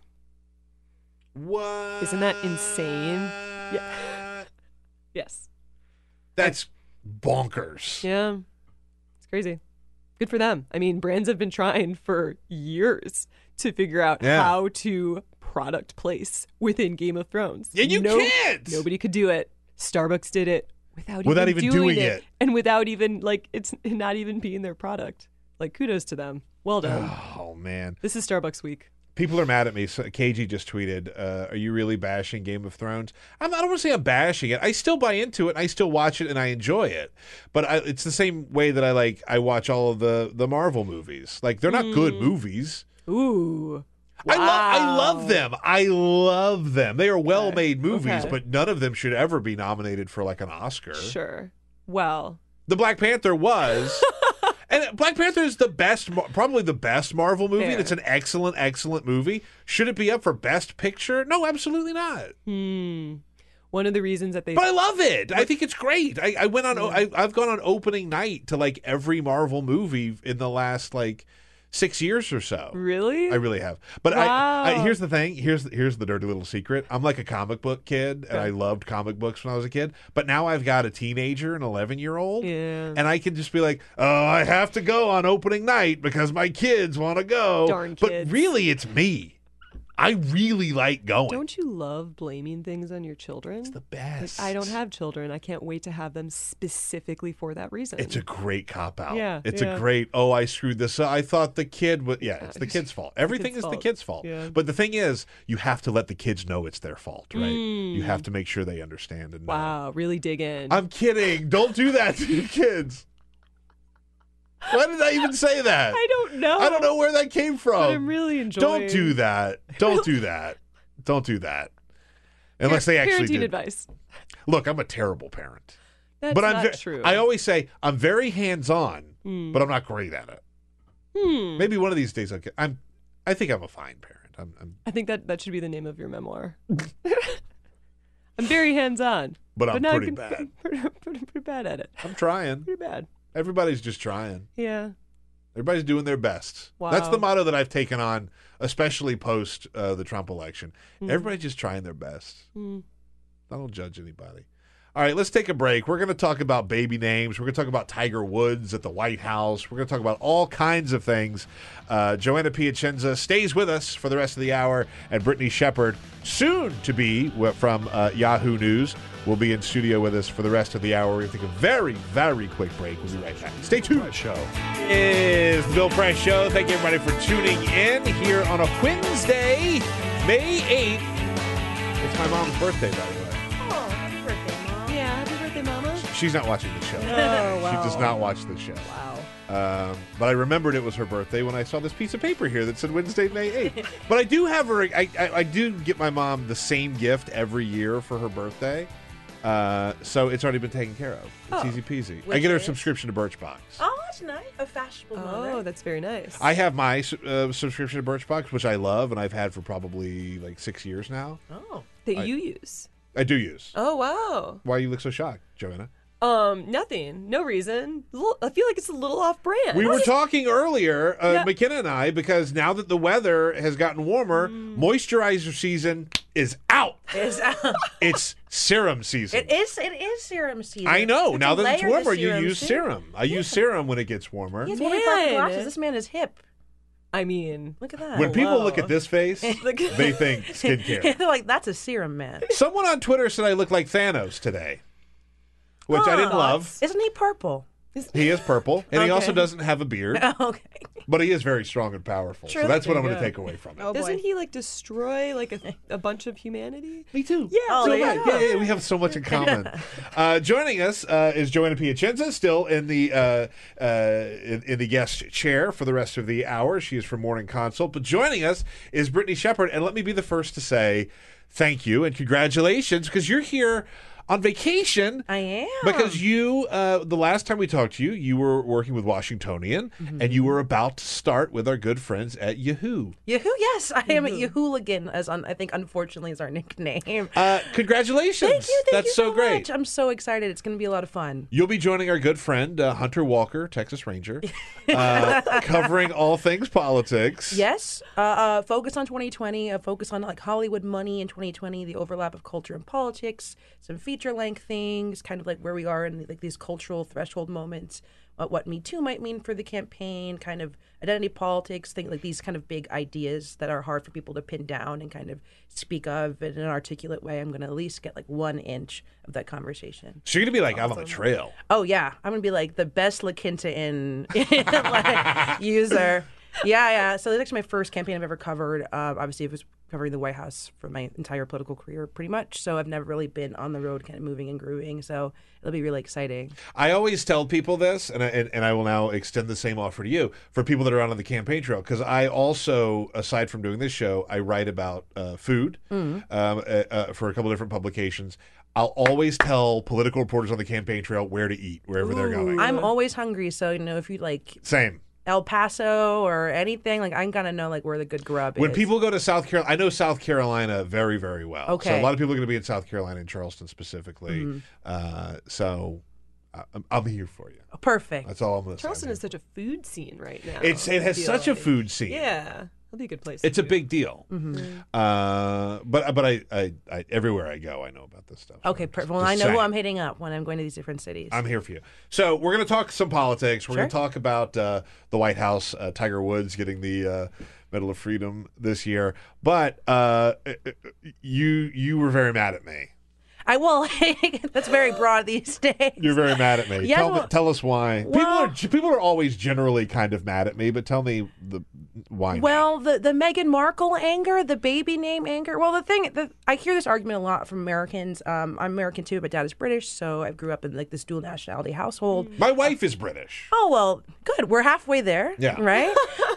Is that who cares? We fought a war for this Revolutionary War. Like the royals are messed up, in which they are. But exactly. That's me. I'm the clod who said that. These inbreeding people, which again is true. Yes. But like idol worship, I think is no stronger than it is in America. Look at how we treat sports stars. We're letting football players kind of kill themselves. Yes.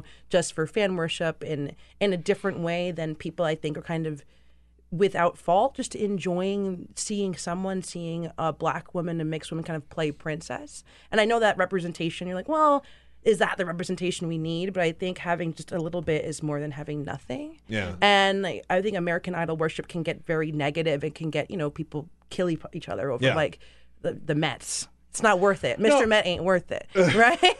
And so I think that people kind of misdirect their anger when I really want to question, well, what exactly are you angry about? That's a very, very, very fair point. From my perspective, what I want to say is I think that idol worship across the board, whether it here in America or wherever, is the silliest thing.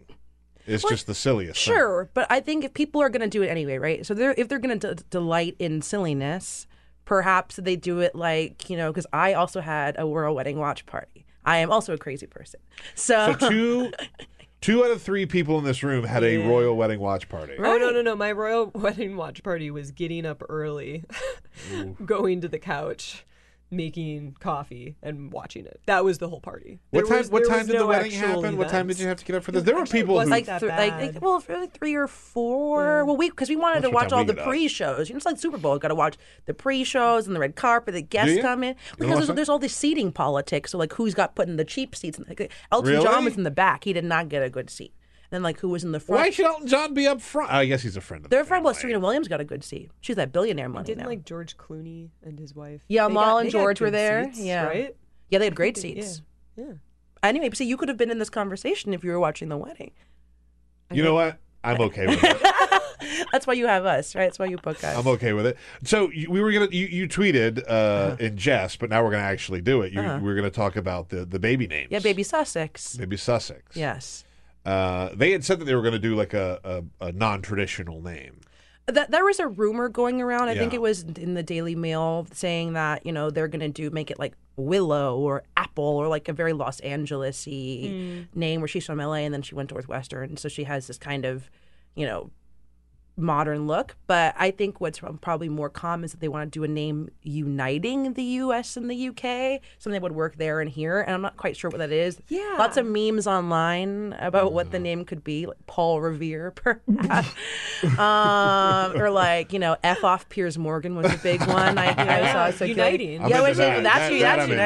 There is a common hatred of that guy between both of our countries. Yeah. I'm all for names that are unconventional. I'm all for it. So, but I also just don't care what they name their child. I think that's pretty fair. I think if you fall in the, I'm not really so jazzed about what the baby's name is. I'm not gonna pitchfork you. But I think it will be a time for right now when there isn't everyone's saying Meghan's really modern as a princess or not soon to be maybe princess. She really actually can't show how modern she is in many ways. She's still very much controlled by the Kensington royal family. But so maybe which is one of the reasons why I think this is all just so gross.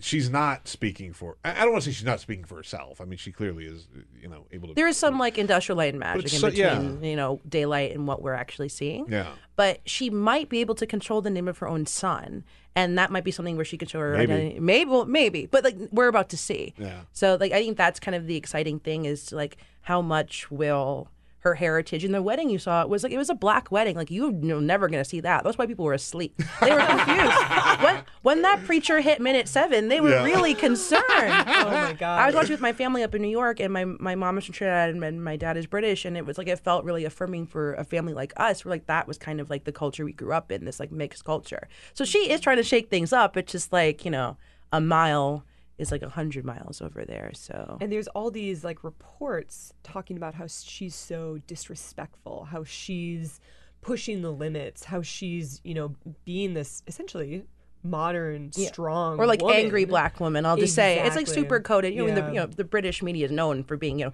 kind and polite, and reserved all the time. Oh yeah, totally. So I mean, it's like a lot of race baiting tabloids, but that's not new for The Sun or any other like, you know, Murdoch-owned publication in the UK. So it's been interesting to see this narrative, but I'm also not surprised. But there's also been, like there was with Kate and Will, like so much like blindly pro-royal stuff from the U.S., which even I'm a little bit like, what do you guys even know about this? Right. Like Elle is like, you know, Meghan Markle, our queen, like stands again. And I was like, what? Some of it's disingenuous, you know? So the media around it has been really interesting to me. And, you know, like there was a big kerfuffle when Trump wasn't invited to the wedding. So it's like, oh, are you guys going to invite Obama and not Trump? And like, what does this mean? Is he going to be twisting about it? And I actually think he's not so twisted about it. Yeah, exactly. Why on earth would Trump be invited to that wedding? It's the leader of a powerful country. The most powerful country in the world. Yeah, okay, fair. Usually world leaders go. Okay. Do they? I honestly would. I didn't wake up to watch the royal wedding. There's a rumor that the Obamas were invited, and they said no because they didn't want to make it seem as though they were invited. There is reporting that indicated that because Barack Obama, and we just call him the Obama. They stay, you know, inside, you know, this town, you know, the Obama. Barack Obama did a podcast with Harry about like being a good person and advocating for others, and so like they've always kind of been closer than many world leaders and many royals. But I think if they went, they kind of would have co-opted the show. Yeah, you know. Yeah. But I have no personal indication if he was actually invited or it was just followed the role. Yeah. Okay, folks, we're going to close the door on the royal wedding. I think that's fair. Sure? Yeah. Are we done? Does anybody else have any takes they want to fire off? We have 20 more minutes of this. Anybody have any more takes they want to fire off the royal wedding? Speak now or forever hold your peace. We're moving on. Okay. So let's talk about Tiger Woods. Yeah, my favorite. Tiger Woods, y'all. He was at the White House earlier this week. Donald Trump. He just won the Masters. What was that, like 3 weeks ago? Yeah, it feels it was super fresh. Yeah, very, very fresh. He just won the Masters, and Donald Trump decided, I'm going to award him the Medal of Freedom. He is the first active athlete to receive this award. Yes, so most athletes, most people, like this, it's a really high civilian honor. I believe the highest civilian honor. Get it at the end of their career. Like also, like Arnold Palmer got it like late into his life, and like it's really interesting. There was an amazing story that came out in the New York Times, I believe yesterday, about how Trump has always kind of been in Tiger Woods' periphery and like really trying to hang on to his star from like the beginning of his career. And he capitalized. He jumped 3 weeks, like you said. Boom. You know, Tiger Woods and his Masters. Oh, come to the White House. Like I am part of being a kingmaker. And you know, Trump really loves being a kingmaker. And right now he has a lot of forces against him in his kingdom right now. Yeah. So it was kind of in his mind. I mean, I can't pretend to know exactly what the president thinks, but my understanding of the situation is that he was able to have an easy win for his base. And guess what? Like Tiger Woods is black or black enough for Trump's base. So it's like, okay, can I score 2 points on the way out? Yeah. And I think he did. Trump knows that. Absolutely. He knows exactly what he's doing. Like Trump gets a lot of heat for being an idiot, and a lot of it is deserved. But he also is like he knows how to make every situation, to maximize every opportunity to his benefit. Well, that's been his career. Yeah, I mean, look exactly. at this like blowout story in the New York Times about how he's been like losing money since the 1970s, 1980s. Some people say, well, we've been new, like we've known this, but he's able to. He is like such an economizer of the attention economy. It's how part of why he won the election. He can just capture attention so well. And Tiger Woods is no exception. Yeah. It's just, to me, very interesting. And obviously, Tiger Woods is like a notable philanderer. Not that that upsets his game at all. He's a really good golfer in many respected circles. But his wife attacked his car with a golf club. Good for her. Yeah, no, absolutely. Yeah, absolutely. Yeah, I remember that. And Trump very notably stuck by Tiger during all this. You know, the tweets are there. Like if you want to tweet, look at real Donald Trump, at Tiger Woods. But what's particular about this case, besides like the kind of zany all politics and just entertainment narrative, is that Tiger Woods is actually kind of a business partner of Donald Trump, and never has the president given the Presidential Medal of Freedom to a business partner. Always been friends. I believe Obama gave Oprah and even Joe Biden, like, it's like a way to honor people who have kind of come up with you, but never somebody who you could directly profit off of, which, these days the president shouldn't like meddle into those waters, but still he does. It's not going to stop him at all. I mean, look, I will say this about Tiger Woods. He's done more for the game of golf than probably anybody in the history of the sport of golf. Absolutely. I used to be a golfer. When I was a kid, I was like a really good golfer, by the way. Ooh. Just... Throw that in there if I could. Yeah. But I don't play that much anymore. But like it was just like an explosion onto the golf scene, and then he had his notorious fall from grace, and winning the Masters again is like it's a really big deal, despite all of the terrible things that Tiger Woods has done publicly to his family and things like that. I mean, it should be celebrated. Should he be getting the Presidential Medal of Freedom? Not so sure. Not at this point, anyway. Yeah, it's a little early in his career, I would think. I'm not a big golf You mentioned golf the golf guys that have gotten these awards. Jack Nicklaus got an award. Arnold Palmer. I was just talking about Arnold Palmer earlier because he not only was he a great golfer, he created a wonderful drink. I love that drink. I just had an Arnie Palmy yesterday. I had some leftover tea from making my kombucha, and I just made a little Arnie Palmy. Before or after the serums? I had serum on. Okay. Yeah, I had my evening serum. Oh yeah, I had my evening serum. Sure. Well, some of them are like a revitalizing serum. You don't want to put those on before you go to bed because then you're going to have a restless night of sleep. So this is more of a calming situation. I want to know your masking routine. I do. I use a mask. I know, but which masks? A collagen mask. A collagen mask. Interesting. My hair has never looked better since when I started taking collagen peptides with my my sister told me to do that. I feel like we're in goop right now. I'm telling you, your hair is going to look great. Your hair looks great. Both of your hair. Thank you. But mine looks really good because I do the collagen peptides. All right, let's be clear. And I'm also like at that point in my life where I'm starting to lose a little bit up top. So the collagen helps. Yeah, interesting. Arnold Palmer, though. I wish everybody could see the look on McKenna's face. Just repulsed. Derailing. Repulsed by this conversation. Oh, sorry, go ahead. I just want everyone to know that this is the conversation that I always have with Peter. It's just him talking about how wonderful his skincare, his hair regimen. Well, no, that's not fair. I don't say how wonderful it is. It's just important. Very important. Touche.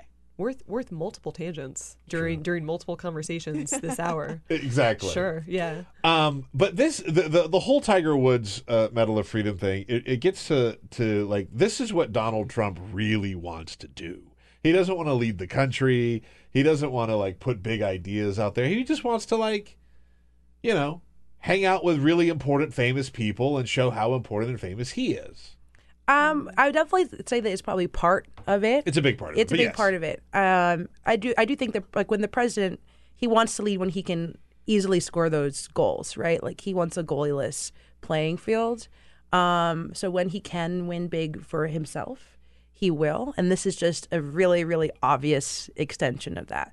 And because a lot of things we don't see, a lot of it's like behind closed doors or through leaks and everything. And here it's like, nope, you can see the president. Like you can see his thought process very, very, very, very actively, and I think that's rare. That's rare for us these days. Yeah. We don't get briefings anymore. We don't have press availabilities anymore. So now we kind of have to shout out questions at a Tiger Woods presser.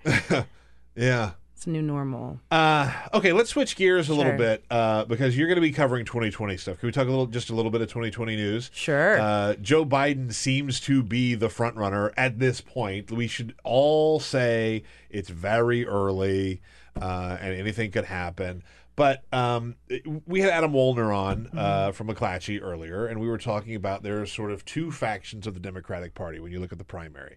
There are the things are not normal anymore. We need some crazy, weird ideas to shake up the party. We almost need to go back to the days of like FDR and all of that versus like everything was good and nice for a lot of Democrats under Barack Obama. We just want that again. We just want to be able to go to brunch. The hopey, changey Democrats. The hopey, changey. Yeah. That's a really good way to put it. Yeah, that's kind of how I've been seeing it. Joe Biden firmly puts himself in the hopey, changey camp. Oh, yeah, because there is an argument to be made that he's trying to make. He's like, well, I am not Obama, but I am an extension of his ideals.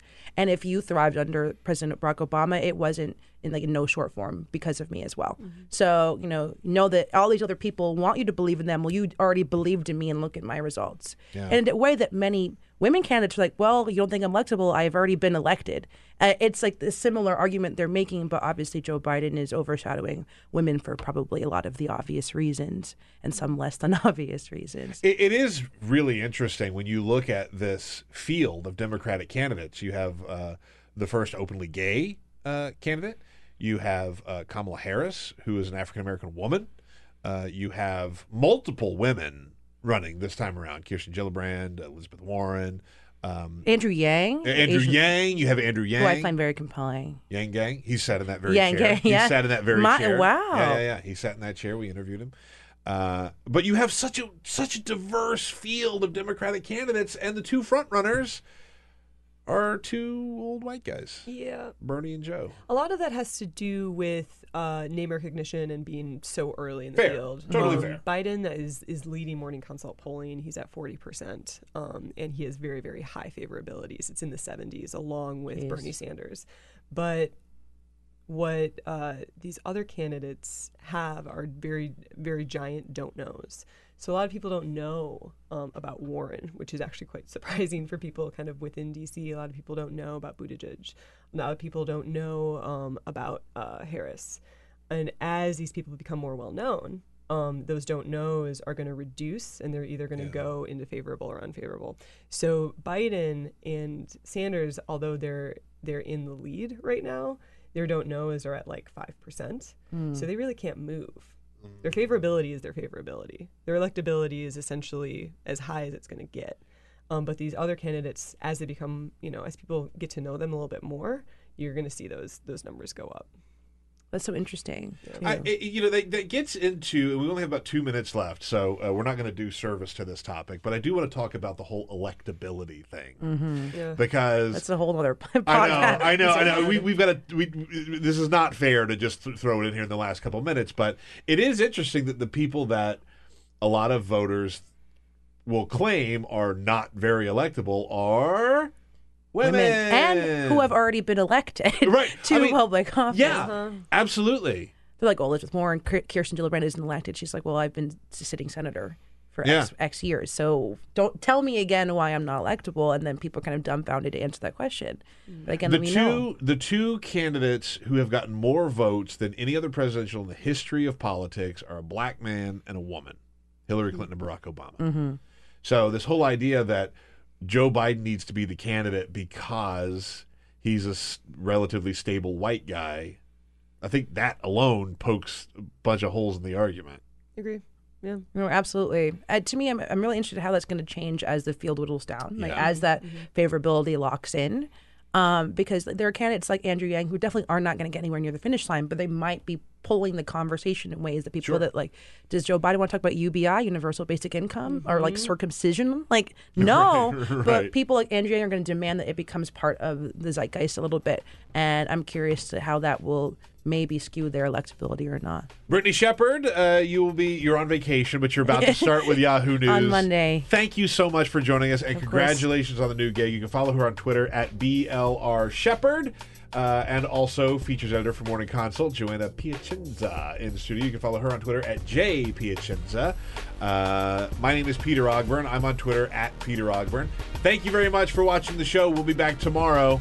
See you then. This is the Bill Press Show.